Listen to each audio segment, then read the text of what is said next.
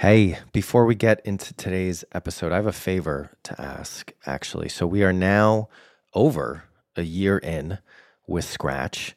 We've recorded about 50 episodes, and by the time you're listening to this, potentially more. It's been amazing, and I've really appreciated the feedback and support from you all. But I really want to try with this second year to get Scratch in front of a wider audience. And so I'm asking you, if you've been listening for a while, or if you're new, if you find this content valuable, if you're supporting what we're trying to do, I would really appreciate it if you could just take a second, press pause on this episode, either leave a review or share this episode and Scratch with someone else who you think would find it valuable. It would mean a ton to me and to us as we're really trying to build the audience and the Rival brand and get this content in front of more people that we think and that you think can help.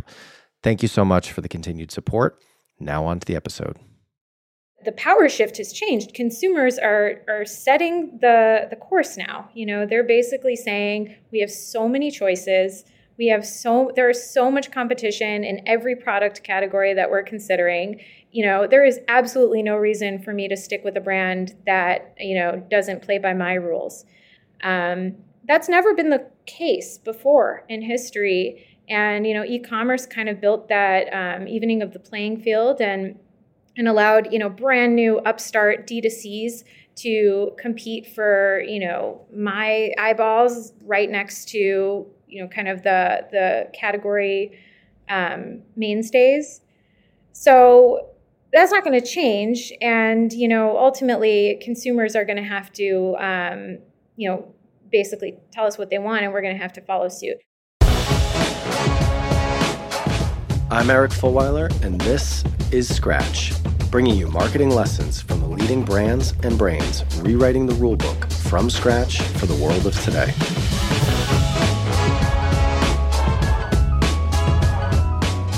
Hey everybody, I'm Jenna Cummings. I'm one of the co-founders here at Rival, filling in for Eric this week on Scratch. This week we have a really exciting guest that I was pretty thrilled to talk to, Margot Conrose, the CMO of Sky.io. I've known Sky for a little while, and you may have known them back when they were called Kensho or Kensho Search. Margot's here to talk to us this week about a little bit about that rebrand, actually, that Kensho and now Sky has gone through, and how that really has kind of been a big marker for them, going from being a platform primarily focused on digital ad buying more towards being an on-the-channel marketing kind of enablement tool. Margot's going to talk a little bit about the process and how they talk to different marketers to kind of guide, that rebrand and really what they have on offer.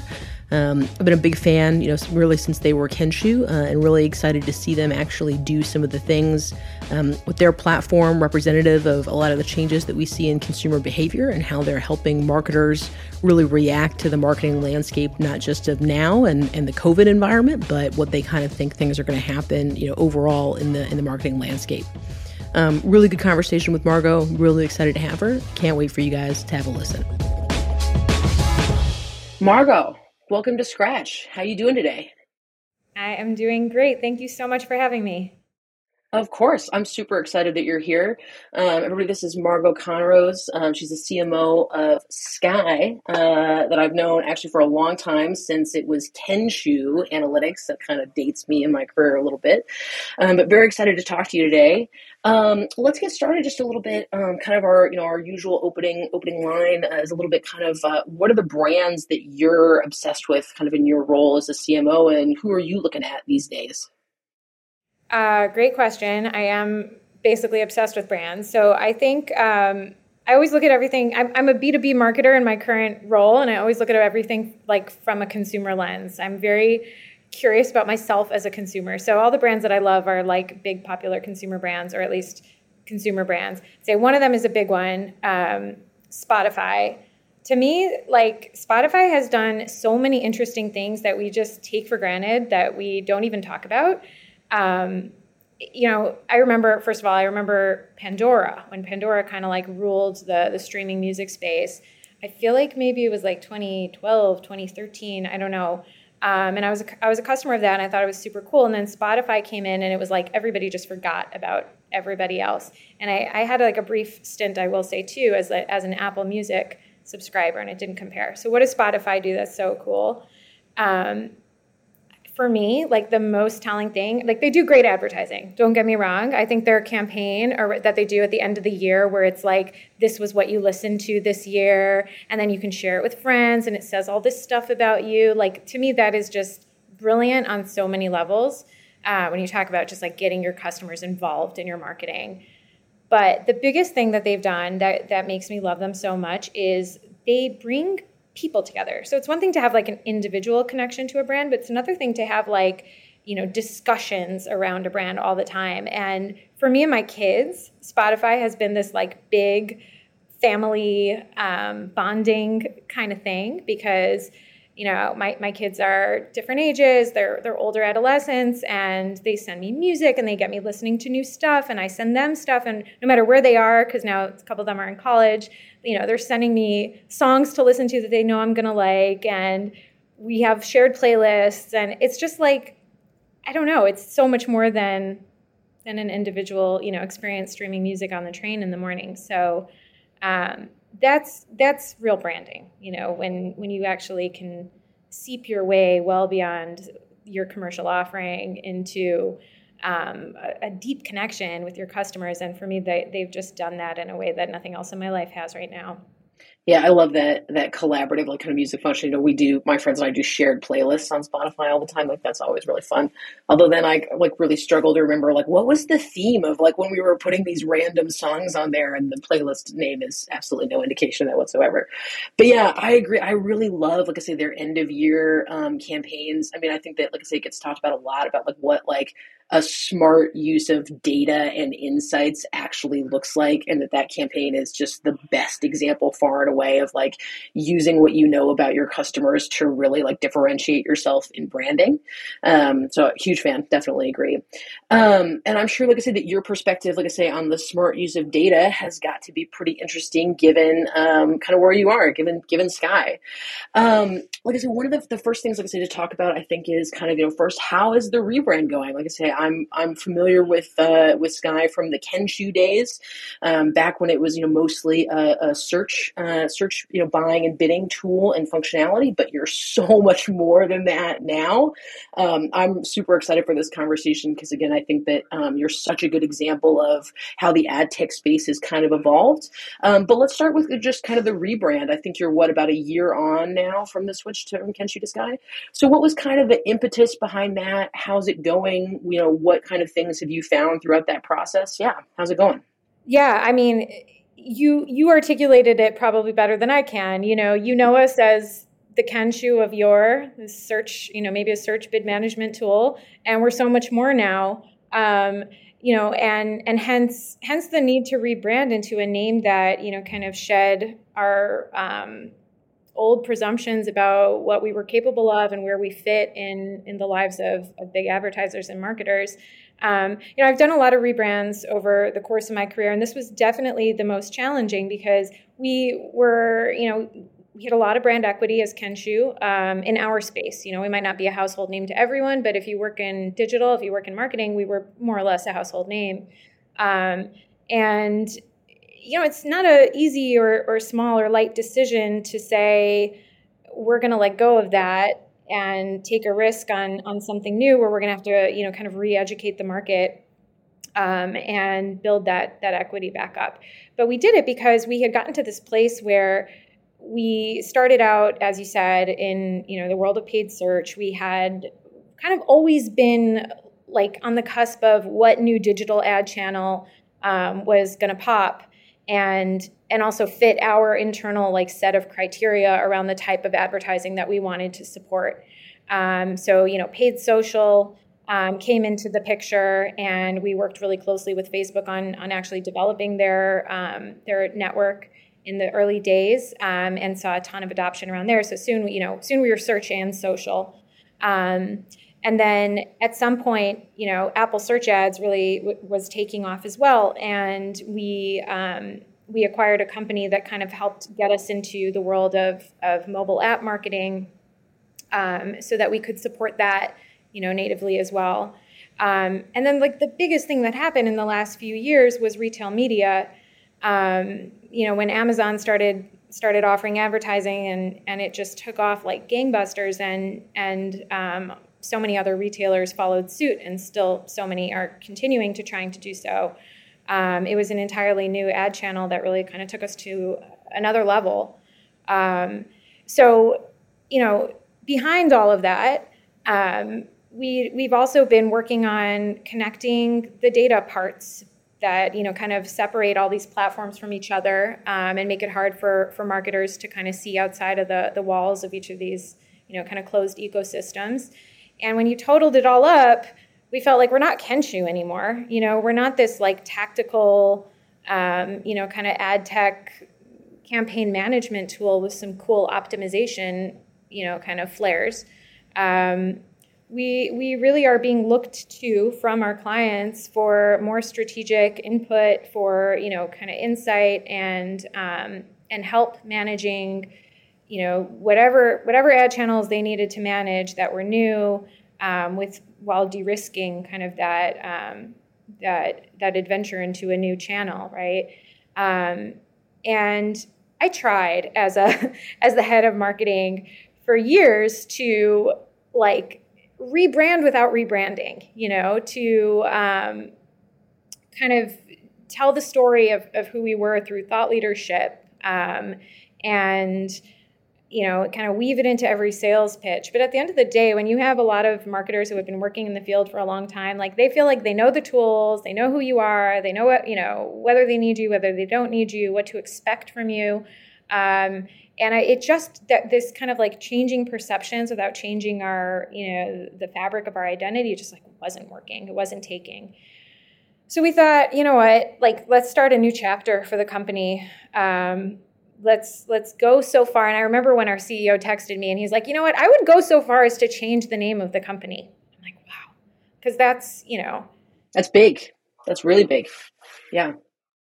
And then it went very quickly from idea to and can we do it within 3 weeks? No big deal. Sure. Cool.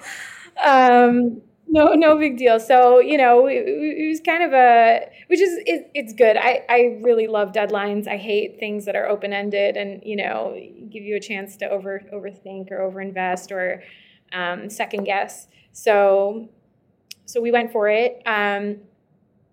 And it's gone very well, in that, by our measures, which were, can we change perceptions about what the company is?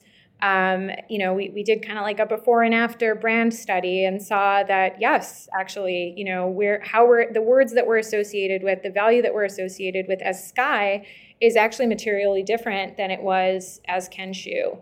Kind of it sounds technical, but the budget levels that we're associated with, as Sky are different than, they were as Kensho, which allows us to do things like shake up our commercialization and, kind of figure out how we can best go to market in a way that's going to serve, both our clients and our business.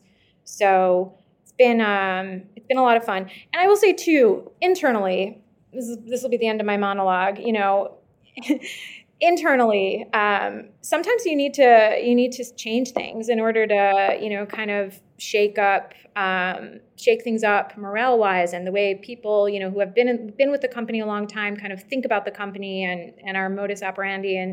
And I think it did that, right? It was not just for the rest of the world, but for us as a company, set new expectations, set a new bar, set different kind of KPIs, internally for how we look at ourselves and how we're doing. So I feel like it's a success story. I guess time will tell. Well, yeah, I mean, just that point you made again about, being associated with different words. Again, in my experience as someone who is, again, familiar with your brand, where it's during the Kensho days, definitely, I say, the words were, bidding, as you said, bidding, optimizations, working with ad tech, more kind of buying and tactical things. Whereas now I definitely have kind of the impact, analytics, more kind of, maybe MarTech as opposed to kind of ad tech kind of space a little bit. But one of the ones that I think is really interesting, is the walled garden terminology. Because again, I think, like I say, in the early days when I first became familiar with it, there was a lot of conversation around, like, say, the walled garden of the Google ecosystem, the Facebook, like, kind of like walled garden. But, especially, over the last couple of years, with your point, to the rise of retail media, just how big Google has gotten. Facebook is not just Facebook anymore. It's Meta and all the properties kind of within Meta. Do you guys still think about, different, I guess, like kind of advertising ecosystems as walled gardens? I know, again, that one of the words that you guys use now to talk about yourselves is omnichannel. And have you thought again about kind of the distinctions between like walled gardens versus, really how you're trying to connect all the dots? How has that kind of changed and evolved with the landscape for you guys? I mean, it's definitely been a pivotal 2 years in that regard. I think, first of all, when COVID hit and so many businesses were hurt by all the kind of trickle down effects of it, our business, I'll use my kids' terminology here, popped off because marketing dollars were scarce, right? And when you've really got to preserve budget and you've got to be held, very much accountable to it, you're going to put it into channels that are easy to measure and close to the bottom line. You can call them performance channels if you want. I don't really care what you call them. They end up going to these platforms, which are, the walled gardens that you're talking to. And that happened. Dollars went away from, kind of traditional, upper funnel, like sort of long-term marketing and advertising channels. And they funneled right into the channels that we supported. So that happened, that helped our business. Obviously, that's always nice to be on the receiving end of that. But, ultimately, I think it also forced kind of a new behavior in some of the bigger companies like, kind of traditional CPGs whose business, was actually primarily offline and were trying very rapidly to figure out online, both in terms of, kind of sales and distribution channels, but also in terms of, connecting with the customer. As you know, Jenna, from your background in ad tech, like digital, you're very close to the end customer. You're not putting out a billboard and wondering if somebody walked by it and what they thought and felt. You're able to actually, kind of get very rapid feedback. And this was something that, some of the digital native companies, the D2Cs of the world, it was like their bread and butter. But for some of the big kind of CPGs and companies that were newer to the digital world, it was a skill they had to hone. So we worked with them a lot, and it was kind of like this journey for them, from, open web and traditional advertising channels to walled garden advertising. But what they were really trying to do was go from, kind of layers and layers and layers between themselves and their brands and their end customers to, a much more direct connection with their customers. So back to your original question about like, how have walled gardens and kind of perception of them and everything changed? I think they went from being looked at as these tech titans with evil, kind of undertones as kind of like more practically just where customers are and where you can, kind of commune with them in a more direct fashion and learn from them and respond to them, which, is what advertising is made of today. So there's been a little bit of a perception shift. That's not to say that there haven't also been, regulatory actions and things, and there's always, kind of antitrust stuff kind of percolating, right? That never seems to really do anything, but makes us think someone's doing something. But at the end of the day, I think it's more of like the advertiser landscape has embraced these environments for what they are, which is ultimately where customers have chosen to not just be, but engage with brands by choice, intentionally, and interact and ultimately even transact. And as a result, they're good places to market. So we're just seeing a lot of this kind of like swell of behavior and dollars moving from, the open web to the walled gardens. And our play, like where we sit, and, yes, we do call ourselves omnichannel, is in this position of actually being like really, really close to the walled gardens and in depth in our capabilities on them, but not being one of them. Like, we don't own the media. We don't really care where marketers spend their next dollar. We have no vested interest in whether it goes to Meta or to Google, as long as it's working for them. So we want to be this, kind of third-party neutral place that can help you market across them and kind of break down some of the walls. Or at least, I always put it as like, maybe we're not going to break the walls of the walled gardens because they're there, because consumers want them. They protect them. But maybe they can be glass and not brick walls. Maybe there's some windows that we can kind of pop into them, and that's where we're really focused. Yeah, and I think that, that kind of like insight is going to be, hugely important, especially because, mentioning kind of, the changes in thinking and how some of the big CPG brands are thinking about these things and, long-term versus kind of like short-term thinking. Have you guys seen, or do you think that, some of these changes are kind of like here to stay versus some of them that may have been, kind of a little bit short-lived, like during COVID? Like I say, I agree that, a lot of, especially retail media, which is so exciting, is that like, for big CPG companies, that is such an interesting place to like learn more about how your customers transact and really create that as kind of a valuable experience with people, like where they need that input to value.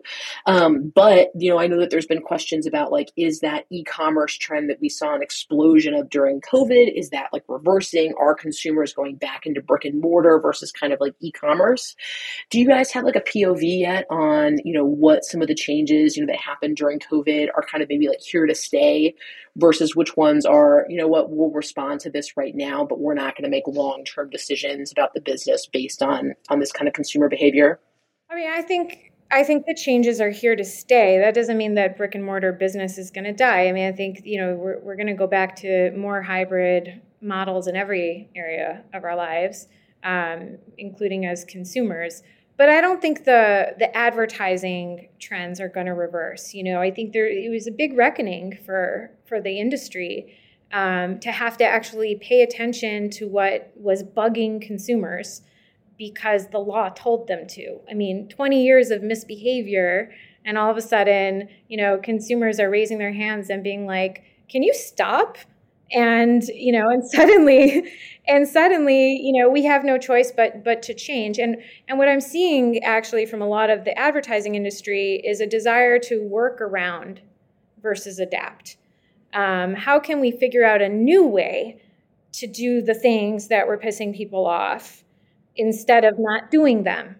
And that will run its course, and it'll have some limited success. But ultimately, the power shift has changed. Consumers are setting the course now. They're basically saying we have so many choices. There is so much competition in every product category that we're considering.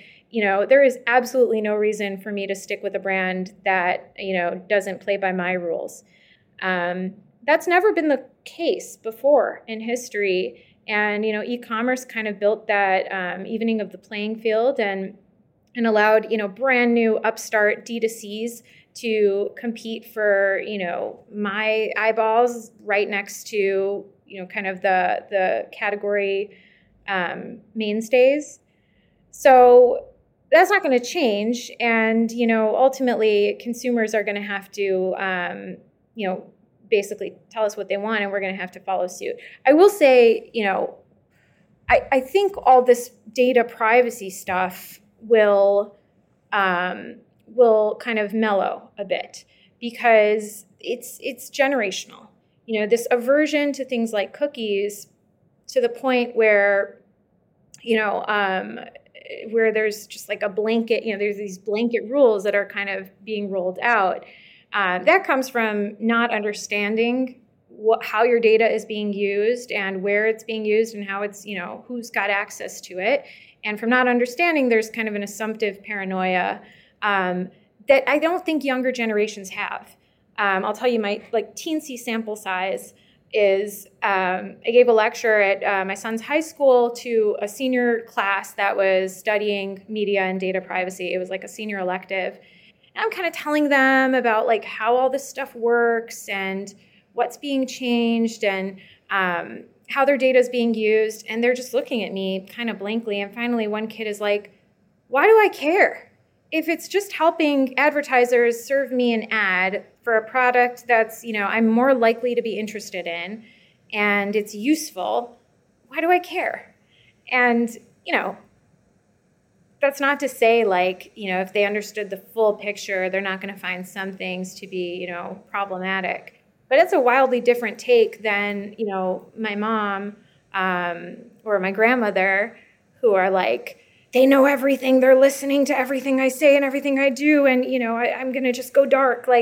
So I do think, customers are going to kind of take some agency and some control over their data and how it's used. And that's going to change the dynamic quite a bit because it'll change from this, who has the control to, a permissive relationship, a true relationship between brand and consumer. So I expect that to start shaking out in the next few years. Right now it has an icky feeling, how do I use my data or, make it into an asset, but it'll become normal.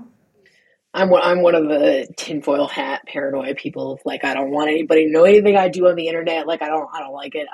It's always really fascinating. Yeah.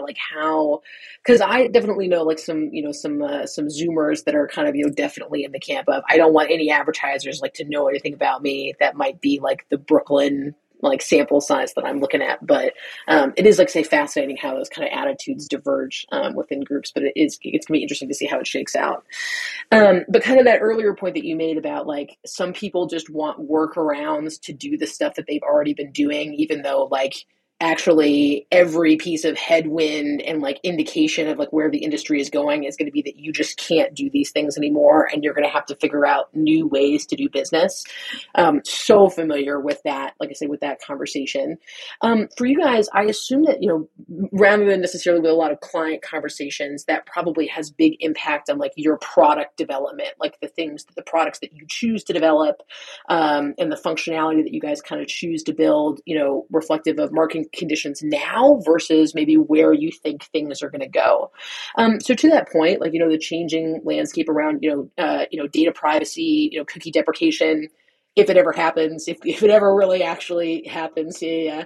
So first, what year do you think we might be looking at that? And how do you guys, like I say, try to, read the trends and have those kind of inform the types of products and functionality that you're building for customers? I mean, I think we have, okay, maybe I'm totally naive. I think we have another year of cookies. Oh, definitely. But I don't think it's going to go, this moving target is going to go eternal because you've got, Google kind of pushing the target back. Obviously, they have a lot of skin in the game and they, are trying to help advertisers adapt while also not, kind of shooting themselves in the foot with their massive ad business. But then you have the creepers like Apple who are, kind of doing their own thing and owning the privacy space as a brand. So I don't think Google can get away with, kind of this world of cookies forever because, Apple's going to be kind of coming up and pushing the privacy narrative and creating solutions for it for advertisers. So, to answer your question, I think we have probably another year before some of that starts to really, maybe a year and a half till some of that really starts to hurt. And we've got to be as advertisers, we've got to be ready. How we look at it is we've always felt as a business kind of third-party cookie-based, targeting and retargeting and especially the whole mechanism of, let's say, display, programmatic display advertising is not interesting for us. We've always felt like it wasn't something that we wanted to natively pursue. We understand it's part of the mix, and we have to help our clients bring the data in from their DSP programs and stuff like that. But there's a reason that we never went out and acquired a DSP or built our own. I mean, it's not to us what consumers want, and therefore ultimately what's going to give advertisers really, really good return. So we've always kind of like only pursued the channels that we felt like fit. I referred to this criteria earlier, that kind of fit this bill of giving advertisers control, giving them really, kind of high return on their dollars, and most importantly, giving them a lot of visibility into what the ad did and how it was, kind of reacted to and all that. So for us, it's been just sort of like a doubling down on our DNA, which has been to help marketers navigate the walled gardens, and a real kind of shift in focus from offering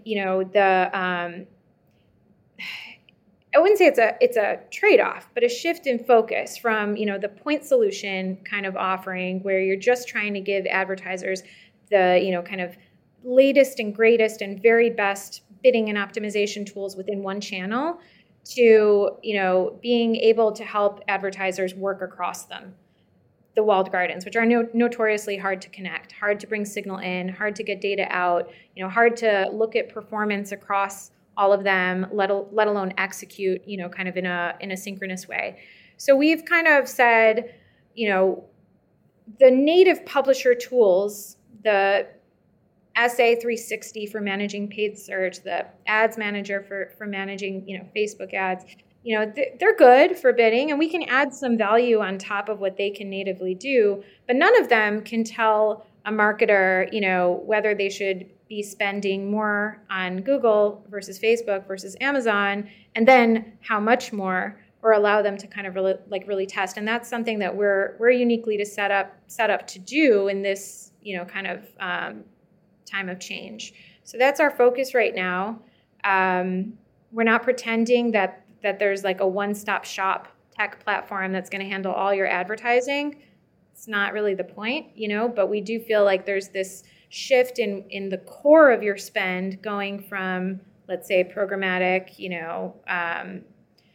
display and TV, to the core going to walled gardens, and those other channels being more of the fringe that you have to be able to connect. I've been thinking about, like that kind of like change in trend, like in like my own career again, because, again, like, parallels. I started, like, so like on the bidding and buying side, that's how I, first became, familiar with Kensho. And then really like kind of over the, the course, like the last like 10 years of my career, it shifted away from expertise and like the best like bidding and optimization tactics and like direct management of digital ads being a real differentiator, both as like a individual skills and with companies, into more of the being able to connect the dots, being able to see the bigger picture and really kind of understand what types of strategic choices you should be making across these. Again, as kind of the automation and optimization capabilities have really kind of become table stakes for digital buying, which has been really cool. And great for me, because I really like the connect the dots kind of conversations a lot better in any case. But maybe that's a kind of a good place to kind of, shift gears a little bit more towards kind of, I'd love to kind of your POV on your, the CMO. Again, I've been doing, B2B marketing, which is, increasingly a really interesting space, and presumably building your own team and kind of managing this rebrand. So what are the kind of things that you, look at, for your own team, for your marketing organization within Sky, and kind of how do you kind of build up their skills and team there? Well, I think empowerment is a big thing, right? It's a theme in our personal lives, culturally. there's a lot of discussion around that. I think it's huge at work. People who feel empowered at work, people who feel like they're really good at their jobs, and have kind of a safety net to experiment and to grow, they tend to be really loyal. They tend to over-deliver. And that's my goal as a team manager, is to create an environment where people feel that way. They feel empowered. It's been a learning curve for me because I was a hands-on marketer in a lot of different functions. I tried to be a web developer at one point, so I know how to code a bit. I did a lot of SEO, kind of hand coding SEO stuff, which was a thing in the early 2000s. I've been a designer. I went to art school. I write. So I can do a lot of the things that I have my team do now. And, to kind of like lean out so that they can lean in has been a process for me as my team has grown. And yet it's been the most rewarding thing because, I've really figured out where I'm exclusively needed versus where I need to be an input or, kind of a sounding board or sometimes like a mom, I'll be honest, to the team here. So I'm, over COVID and since COVID and all that stuff where we've had a lot less kind of physical camaraderie and you just don't know how people are spending their days, I've tried to, kind of trust the process and basically anytime someone new joins the team, that's what I tell them is like the trust is there. Like already I'm going to assume that you're totally in control of your world and your domain and, let's just kind of like start from there. You don't have to earn it. And I think it works well. I think in marketing, because it's funny, I'm a marketer, marketing to marketers. I run a marketing team. We use a lot of the same tools that we're selling to our clients. We get to be sort of like internally for this company. Of course, we're a support function, just like marketing is anywhere. We got to make every other function more successful or we're failing. But we also get to be sort of like that strategic, think tank internally who can reflect what our clients really need and want and how they operate. So I try to get everybody on the team to embrace that and embody it and kind of own it. That is the nice part, yeah, about like, running, because I handle like the paid media and some of the marketing for Rival for our company.